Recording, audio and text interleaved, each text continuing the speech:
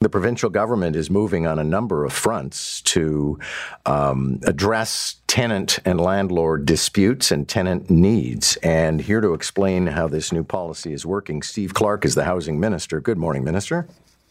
Hey, John, thanks for having me back on the show. Really appreciate the opportunity. Okay, so let's talk about renovictions first. And this is where you get kicked out of the place that you're renting and they renovate it, and then you never get back in.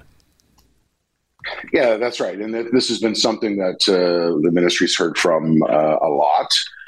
So we've decided to strengthen renter protections. We're doubling the maximum fines for offenses under the Residential Tenancies Act. We're going to be the highest in Canada. Up to $100,000 for individuals and up to $500,000 for corporations. But the renovation piece, we want to make sure that there's proof that the unit must be vacant for renovations to take place. That's something that's new. We want to be able to have the tenant get updates on the status of renovations, because sometimes this is dragged on a lot longer than anybody had expected.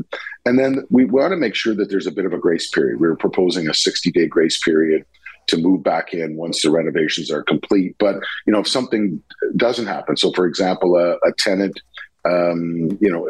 isn't being allowed to move back at a similar rent once the renovations are complete, we want to make sure that there's ample time for compensation. So we've allowed 2 years after moving out or 6 months after the renovations, whichever is longer, so that if there is an issue, that there can be a complaint filed at the Landlord Tenant Board by the tenant. So it's about balance. But I have to tell you, John, I've been concerned. The Residential Tenancies Act has been pretty ambiguous in terms of some things like landlord's own use. This is when a landlord or a member of the family move into a unit, and it uses the words reasonable time. So I just, for my own understanding, I just asked for the last 10 or 12 notices from the LTB, and there was one that said 3 months was enough time. There was another that said 3 months wasn't enough time. One that said 5 months was enough time.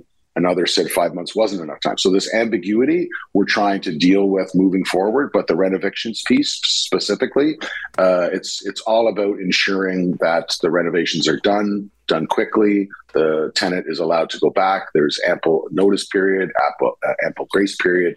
It's about balance. And I think we struck the right balance with these measures yesterday. Is there a cap on how much more a landlord can charge after renovation? Because, of course, the landlord will argue it's a much improved place, therefore it's worth more.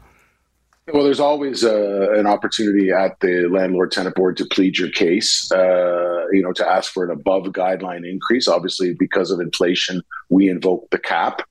So those rent controlled units was a maximum of 2.5%. During the pandemic, we froze rents as well. So there were measures that we did over the last several years to keep that down. But yes, there is a process at the Landlord Tenant Board for an above guideline increase, and the landlord has to go and plead his or her case on why they need that extra dollar. So it's there is an adjudicated process as part of the Landlord Tenant Board. Another aspect in this legislation is adding 39 full-time adjudicators to mediate disputes or decide disputes between landlords and tenants. Is that going to clear the backlog?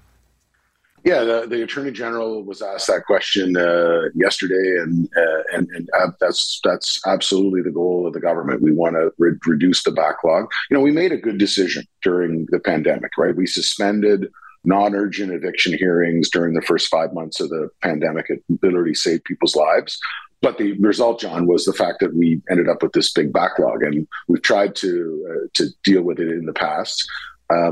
This is the biggest investment that the government's made, single investment since the LTB's inception, and effectively you're doubling the amount of adjudicators and also providing much needed office resources to help improve client service. This is not just to deal with the backlog. We need better service at the LTB, and the Attorney General, Doug Downey, has done a really good job. I'm very, very pleased with this injection of resources to be able to double the adjudicators and then this advanced resolution dispute that we've dealt with as part of COVID.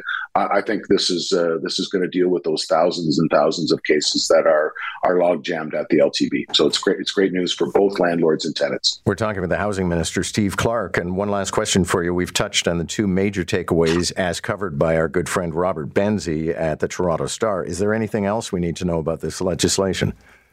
Well, I think the one thing that we heard from the Ontario Human Rights Commission is about air conditioning. John, we live in a country where we need heat in our apartments in the winter and we need cooling in the summer. And we know that access to cooling has been a serious concern to renters. So we've proposed that they can install an air conditioner that's safe and secure, working with the landlord. So you're going to in Ontario not have a situation like has happened presently, where some leases have prevented tenants from installing their own air conditioner. We want to take steps with this suite of improvements to solve this problem. We need to clarify and enhance the rules to ensure that tenants have the right to install air conditioning in their units. It's a really good policy. Thank you, sir. Good to have you. Thanks, John. Thanks for having me back. Ontario Municipal Affairs Minister Steve Clark, also the Housing Minister.